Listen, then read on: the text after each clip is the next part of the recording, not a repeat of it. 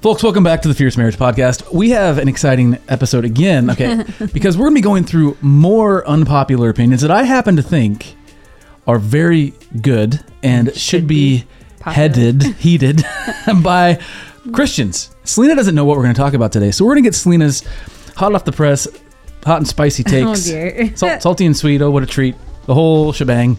But it's actually going to be really good, and I think it'll let us root ourselves in, I think, some biblical truth.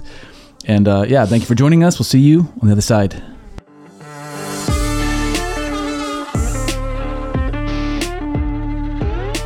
Welcome back, ladies and gentlemen. Okay, I'm Ryan. This is Selena. We're the Fierce Fredericks. Nice. I can't believe we haven't done that one before. Maybe we have. That's what the YouTube channel is called. I don't know how long it's going to stay that way. We like to have fun. The Fierce Family is what it is on the YouTube. It is Fierce on Families. the YouTubes. The Fredericks. Anyway, if you're joining us there, thank you. Make sure you smash that subscribe button. If you're listening to this, you're missing out because we're going to be showing you a picture today. It's going to be really visually stimulating. A picture. We're getting on the YouTube bandwagon here. You miss cameo appearances by our lovely, beautiful daughter, Sunny, which she may be coming back again today. So anyway, find us on YouTube. Let's get on with this, Selena. Okay. Fair disclosure, Selena doesn't know what's going to happen here. We had a rundown planned for something else, and then I came across this, and I was like, these are really compelling and interesting. I've seen these, some of them. Oh, you have you? Some of them. How dare you? It's fine. It's fine. Anyway, okay, so this all comes from a brother in Christ. His name is Hans Fain, I think is how you pronounce it. Fain? I don't know. He's a Lutheran brother, okay? So... Are you yawning right now? Sorry. That is unacceptable. This doesn't bode well. Okay, we have an infant, so can I just... Okay, fine. Can I just wave that flag? Okay. So here's the question at hand, okay? Somebody asked this question, and they showed this picture. Ready for the visual stimulation? Is that the right thing to say? I don't know. Unpopular. What are your unpopular relationship opinions that would get you in this position?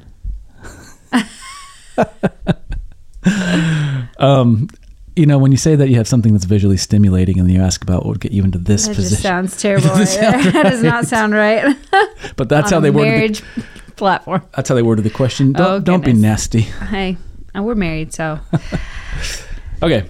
And so this gentleman, Hans, I don't know Hans. So, if it comes out that Hans is off of the rails theologically, I shall not be held accountable because he just had some good thoughts on this particular thing. Okay. I think he's a faithful brother. So, but here's what it said. He goes, I have several thoughts. And I think he goes through, 10 of these, 11, 12. Let's see, there's a lot more. There's 15 thoughts. So we'll give a minute or two to each one of these. And the point of this is, as fierce couples, you're watching this, listening to this, I want us to, why are these opinions unpopular? And does Hans have a point? In other words, is there a biblical stance that can be taken that's expressly unpopular in the worldly sphere that we as Christians can stand on? All right, let's dive in. Number 1, hot take, unpopular relationship opinions. This one's a little low-hanging fruit. Living together before marriage is training yourself for divorce, not marriage. Agreed. Yes, and actually the stats bear this one out, that the couples who cohabit tend to divorce at a greater rate than couples who wait. And the whole premise is that, hey, if we live together, we'll have practice and we'll know that we're compatible and all these things. But what it does is that there's a self-selecting demographic of people who think in a way that lends itself to cohabiting. Cohabiting. Okay, it's like divorce. So maybe the solution, don't cohabit. If you're not married, don't live together. I think that's a good thing to live by. But I think the solution instead is to think about how you view marriage. Because if you're viewing marriage in a way that you think, cohabiting is just practice for this, well, then you've missed marriage altogether. Because cohabiting is a covenant that it's not just, will this work? No, it's designed by God for you to be committed to one another. When it feels like it's not going to work, you're still going to fiercely fight for it. Because you've committed to one another, you've committed before God, and He's brought you together, and you understand that there's a depth of covenant and commitment there, not just, okay, this isn't working, so I'm out. Yes, so 100% agree. unpopular opinion, but we agree with it. Cohabiting before marriage is practicing for divorce and not practicing for marriage. It's training for divorce, not training for marriage. Second hot take here. What do you got, Selena? Premarital counseling is overrated because it won't work if you marry a lunatic, and you won't need it if you marry a non-lunatic. This is the one that made me pause. Premarital counseling is overrated. Okay, so he didn't say it's not needed. Sure. I think he said it's overrated. I think maybe the premise here that Hans is working off of. People put a lot of weight in it, maybe. We got premarital counseling. Why isn't it working out? Why are we having such a hard time? We got premarital counseling. And no one's saying that the premarital counseling was bad. Also, you probably shouldn't assume that it's going to fix everything. Like, you marry who you marry. Make your marriage perfect and problem-free, right? Interestingly enough, you should always get counseling, I think, before marriage, but we did not really. No, we didn't have marriage premarital I think counseling. A book was thrown at us. My youth pastor took me for a drive and said, basically, don't sleep. Like, he basically asked, like, are you guys sexually pure? And I said, I think so. And yes. He said, okay, good talk. Yes. It was like... No, I think we put too much weight in it. We were given a book and a workbook. It was by Seattle. They have the same names. Oh, Les Parrott. Yeah, Les the and Parrots. And so Saving Your Marriage Before It Starts. Saving Your Marriage. Yeah, there's a classic one. So the old Symbis. Yeah, I don't know. I think it's good. No. Although I will say we have our online gospel-centered marriage class, and we do encourage couples, if they can, go through that at least together, and now maybe skip the part on sex and intimacy until after you're married, because it does get a little bit steamy. But the point of it is, to me, premarital counseling, the whole point of it is not how do we prepare for marriage, but rather how do we truly nail down the things that we know and hold dear? Like, do we actually know and believe the same things? Right. And I think that you can only get to that point if you, in your relationship pre-marriage, has always been one of, okay, we're talking about things, we're in our Christian community, we have pastors, counselors, parents guiding, Christians that are helping us through this process of relationship. And the premarital counseling is not all of that in like 6 weeks before you get married, right? It's like your relationship has either been going through this and you've been kind of aligning and asking those hard questions beforehand. This is not like this gauntlet that, like, if you pass, you're going to have a great marriage. Like, whew, good job, right? It's it's like what you said. These are are we making sure that our beliefs are in line about having children, about finances, about expectations with intimacy? I mean, not that you're not going to nail it all down. It's going to take time, and I think we put too much weight in it. I think that's what he's saying. Yeah. And I like how he worded it. It won't work if you marry a lunatic. It won't work, and you won't need it if you marry a non-lunatic. Yes. I might change those words around, but okay. You get a laugh, yeah. Number 3.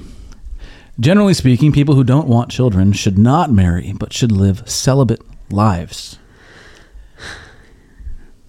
What do you think? Well, we've had a lot of conversations about this lately. Hey, if you haven't yet, check out last week's Fierce Parenting episode. Yes. And it will inform kind of some of our behind-the-scenes thinking here.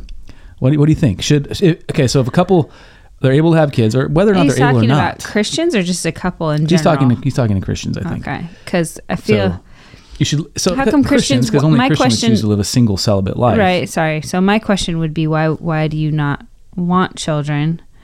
Because it is a mandate. I think he's from circumventing God. that whole thing. He's just saying if you don't want children, live a celibate life. Sure. So what he's doing is he's very closely coupling marriage and sex and children. Yeah, which is biblical. Yes.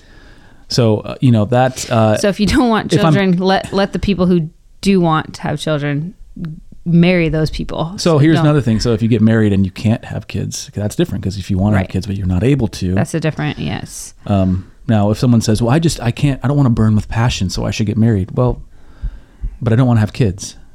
Yeah. Does your partner want that? And will they always want that? And will you always want that? Your view on kids. Yeah. Because the Bible does say that the same Bible that tells you not to burn with passion also says kids are a blessing. So one of those things you're believing, one of the things you're not. Yeah.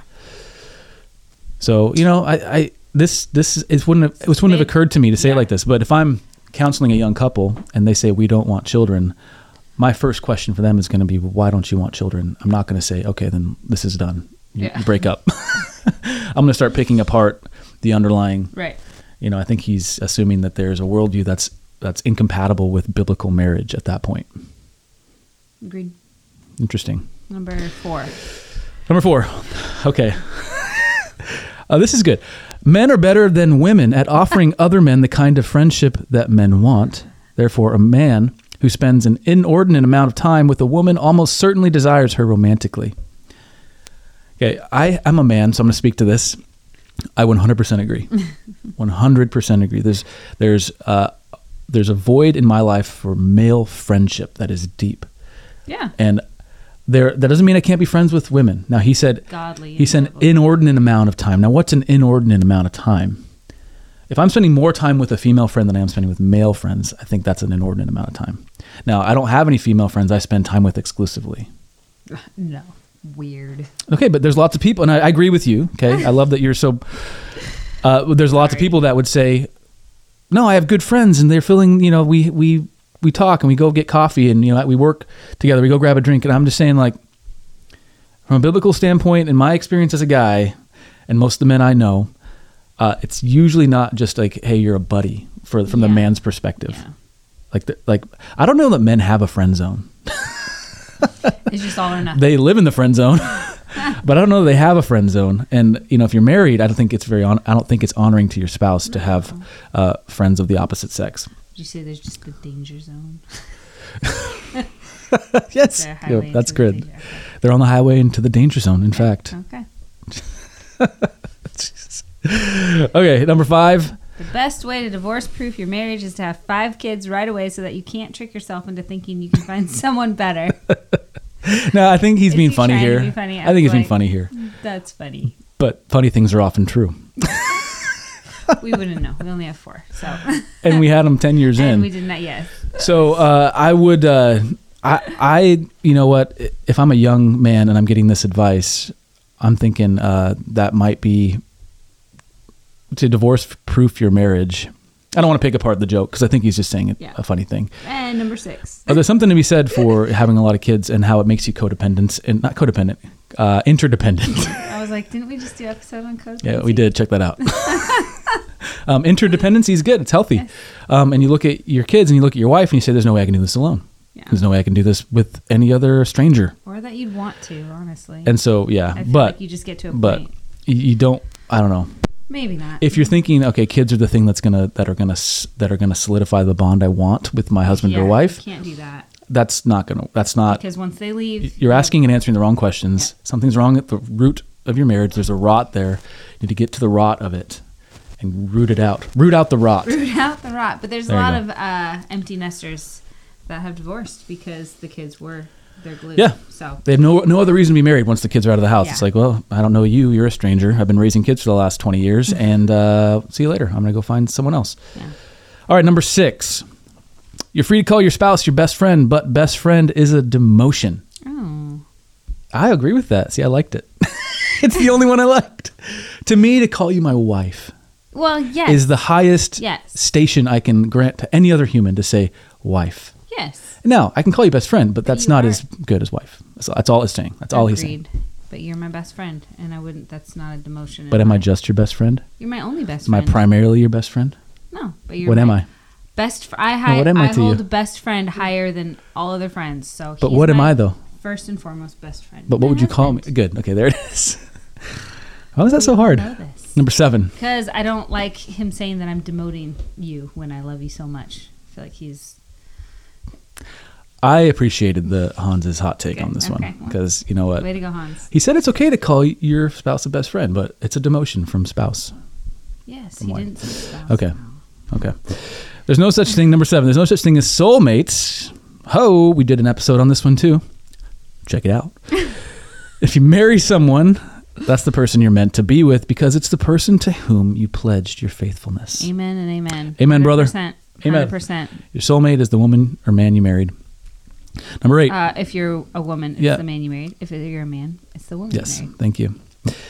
I thought that clarification didn't need to be said, but there you go. You never know these days, all right? Here we stand on the bulwark of Christian orthodoxy. Okay, well. Shouting truth. It's good. No, it's good. Someone's got to do it. Number 8. When men use women, they tend to use them sexually. When women use men, they tend to do so emotionally. These are equally destructive and sinful actions. No debate. Really? You don't think when women use men? I mean, I tend to think there's a material difference between using someone sexually and using someone emotionally. All right, commercial break. We're going to get the baby. Ta-da! Ta-da, we're back after the commercial break, which was probably like a fraction of a second. So we were talking about when men use women, usually they do it sexually. When women use men, they do it emotionally. I tend to think they're not equally destructive and equally sinful. I think maybe equally sinful, right? But equally destructive. Like a man can, say a man emotionally or sexually abuses a woman and she is traumatized, she becomes impregnated. You know, there's all these consequences that are long lasting. That's a destruction. Sure. And if a woman, how could a woman emotionally abuse a man? Or emotionally use, rather. Yeah. I mean, I think about a woman who's sexually using a man, stringing him along. Sure. And to the point where, you know, until she finds someone else she can commit to, you know, could that be a form of emotional using of a man? That could be destructive in some ways as well. So it's probably on a case-by-case basis. I think in general, the sexual use of women is more destructive than the emotional use of men. Of women to men. Yes. Got it. Yep. All right. Number 9. Can't see. Number 9. This one's a hard hitter. Never date someone from Delaware. I don't know about that. I don't know what idea. That means. I have no idea what he's joking about there. We'll go to number 10. I'll say never date someone from Portland. That's what I'll say. We live in the Northwest. Yeah, we're right in the thick of it, ladies and gentlemen. I'm kidding. I know some good people from Portland, and they are heroes. Okay, number 10. Gentlemen, dedicate yourself to be the exact opposite of what a girl boss college freshman says she wants in a man. And when she realizes that she actually wants in 5 years, you'll be in good shape. Be the exact opposite of what a girl boss college freshman... I have no idea what he's referring to. So do you have any insightful thoughts on that one? What does a girl boss freshman in college want? Says she wants in a man. So like type A personality, probably outspoken about what she wants in a man. She'll calm down in about 5 years and then you'll be in good shape. So don't like she doesn't want the frat bro who's like throwing his, weight around, so to speak. And, well, if she's a girl boss, she's not going to want, well, in 5 years, you're going to want a guy that is just a good man who is steady, who isn't sleeping around, who isn't, playing the field, so to speak. Yeah. That's what I'm picturing. Yeah. So, okay. So if you're a young man. The comments of some of these. Yeah, seriously. There's a lot of comments here. If you're a young man, I would give you this advice. Yes, become a man. Spend your waking hours becoming a man of character who knows how to think. A man of God. Yeah.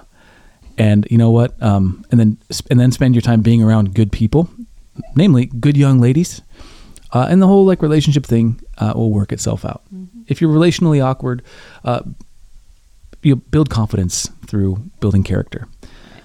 You don't know how to use Twitter, do you? I don't. Okay. I tried to click on something that didn't work. Okay. You want to see the comments? Not today. Not today. All right, number 11. When guys say they want a woman with a good sense of humor, they mean a woman who thinks they're funny, not a woman who herself is funny. Being funny does not... Right? I love that you're funny. Being funny does not make a woman more attractive to men. What? Okay. Being funny does not... I don't know. It depends on... I've only ever been attracted to you, really. I think you're funny, but funny. Sometimes I do, but only with you. It's not like I'm trying to be more attractive to you, though. Do you think you're funny, though? You just said that you... I don't think I'm funny. Anyway. Do you think I'm funny? Verdict's out on this one. Oh, yeah, I think you're hilarious. The funniest person I know. Selena can drop the deep track office references in the most obscure sense. Yes, absolutely. It's in context for our relationship, and that's what I love you, and you're awesome. So there you have it. I think that's a true statement. Yeah, really? Okay. Number 12. Why don't you read that one? Single women simply have to become more comfortable letting guys know they're interested.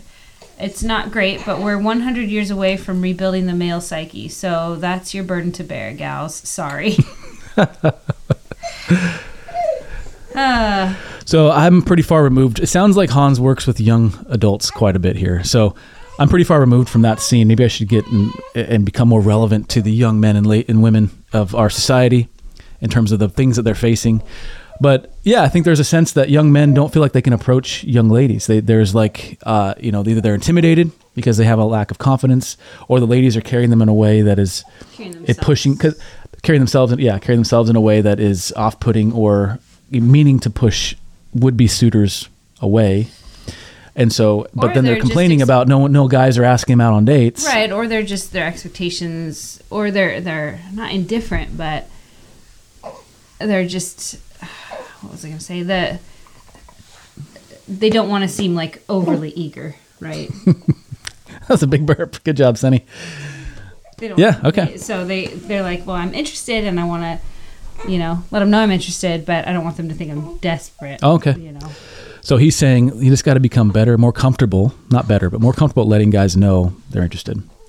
How would you do that if we're in college and I see you look across the classroom and you see a young man trying to find a seat, and you're a confident young lady, and I look up and I see the most beautiful woman I've ever seen in my life. It just depends. Like, how would you let me know that you're interested?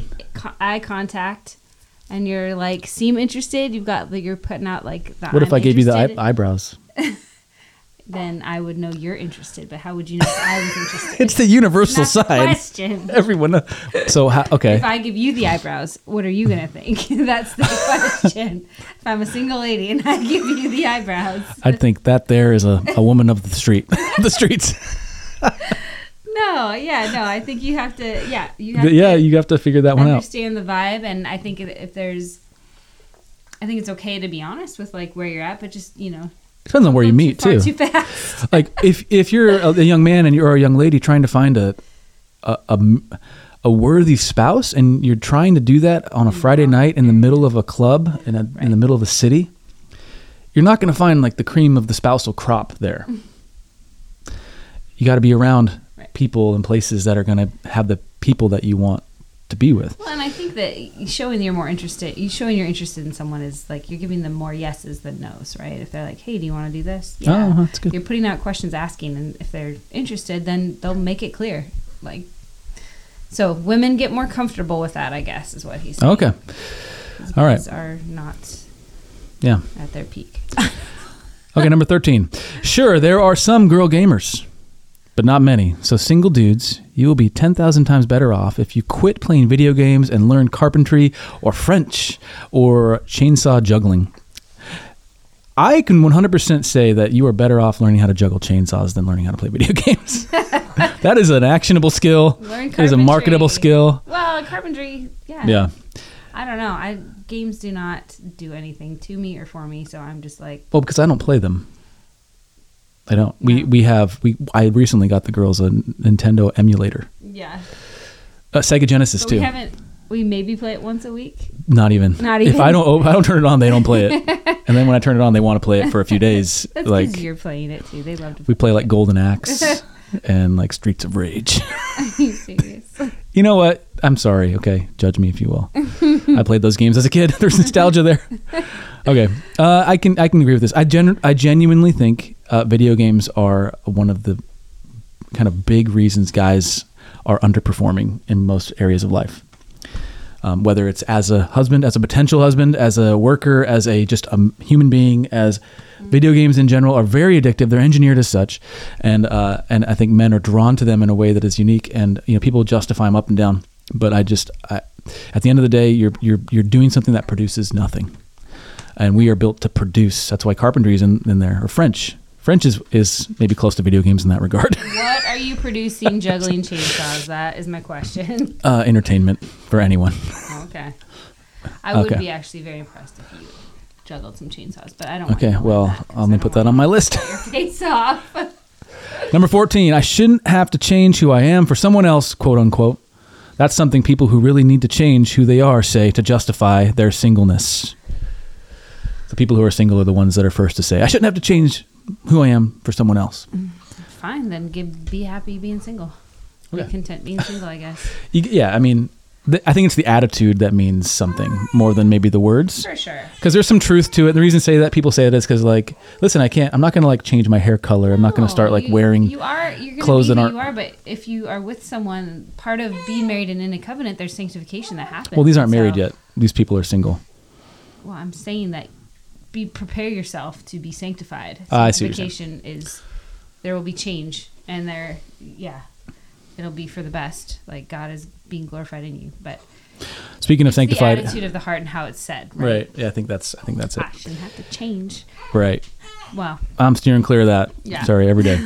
Number 15, this will be the last one. The more often you see your wife in a dress or your husband in a suit, the happier you'll be. Slobbishness kills romance. Slobbishness, is that a word? I don't think it is. But I love when you wear a suit. You know that. I'm I know. Like, got you all hot and bothered. I love when go take that suit off. You know, when you wear a nice classy dress. Yeah, I'm all about that. Dresses mostly on Sundays to church. Okay. Maybe you just wear dresses more often than I realize. I don't wear like dress up for a wedding dress because that like I'm going to a wedding, because that's, you dress up differently for a wedding than you do for church. I think for me, I'll just speak for me and you. Dresses are great, but honestly, it's like just like your hair, just your hair. Yes, your hair gets me. I recently wrote in a book, your long, flowing, beautiful locks. Only extra long because I forgot to get it cut before I had the baby, and here we are, almost 2 months with the baby, and still no haircut time. But it's okay. I agree. That hair. I do think that dressing up, slobbishness can kill romance. And it's a good incentive to not get too chubby, because suits are expensive, and you grow out of them. Oh my God. Waistlines and necklines and all that kind of stuff. Actually, it's because of the lifting. It's because of the gains. So where does God fit into all of this in our whole this was a fun, off-the-cuff sort of episode. We hope it's been edifying to you in some way. Sonny doesn't like it. Yeah, Sonny is not a fan, apparently. Where does God fit? You know what? He fits everywhere, because he is the creator of all. Everything finds its origin in him, including this desire to experience love, to be loved by someone, but to be loved primarily by God, but then also to share that love with others through the covenant of marriage.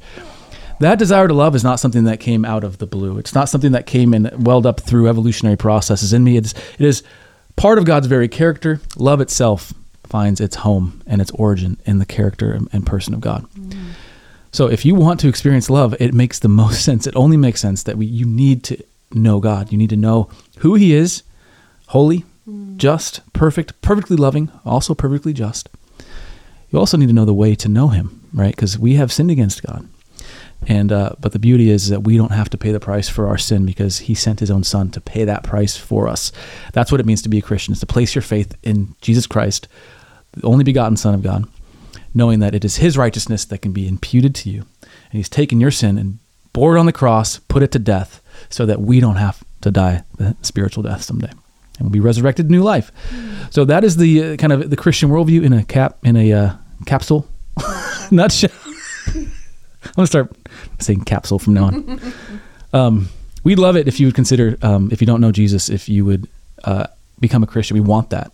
Now, for you to do that, here's what we're going to recommend. Find a friend of yours who you know to be a Christian. If you don't have a friend that you can think of, find a church in your local area. Talk to the pastor. You want a church that's going to preach out of the Bible. Faithfully. And so, but we just trust that if you decide to take that first step down the path of giving your life to Christ and placing your faith in him, that he will provide people to disciple you. If you don't have any way to find a church and you're lost still, we have a website for you that gives you even more information. Go to thenewsisgood.com and you'll find info there. Let's pray. Father God, we thank you for humor, for the ability to laugh, and to also think about some of these pretty serious things, but all in light of your truth, not just with our own opinions, but God, with the thoughts that we have that are informed by the truth that is in your word. So I pray for couples that are listening to this, watching this, that with whatever they're facing, Lord, I pray that you would let their thoughts be informed by your word, let their heart be encouraged by your word, by the love that you've given us through your word and through your son. Lord, and I pray that love and that truth would then infuse itself into their marriage, that they might have a marriage that flourishes for their good and your glory. In your name, in Jesus' name, amen. In your name, Jesus' name. Thank you for joining us. By the way, ladies and gentlemen, if you noticed, You hear that? No ads. There's no ads. Okay. That's because the Fierce Marriage Podcast is ad free, unless you're on YouTube. That's a YouTube thing. But we are far from I think being funded in terms of just our viewership. If we did ads, I think we would probably be there, to be honest. But I don't want to deal with, I don't know, maybe I feel like ads really ruin it. So if you want to partner with us, this content has helped you. We'd love for you to partner with us through fiercemarriage.com/partner. If you don't feel led to do that, fine, we'll continue doing the content because we want to help you. But please pray about it. Pray for us, yeah. Prayers and support all the time to keep it going. Yeah. And we'd love to keep doing it. God has been gracious. So I think we're done. This episode of the Fierce Marriage Podcast is. We can. See you again in 7 days. Until next time. Stay fierce.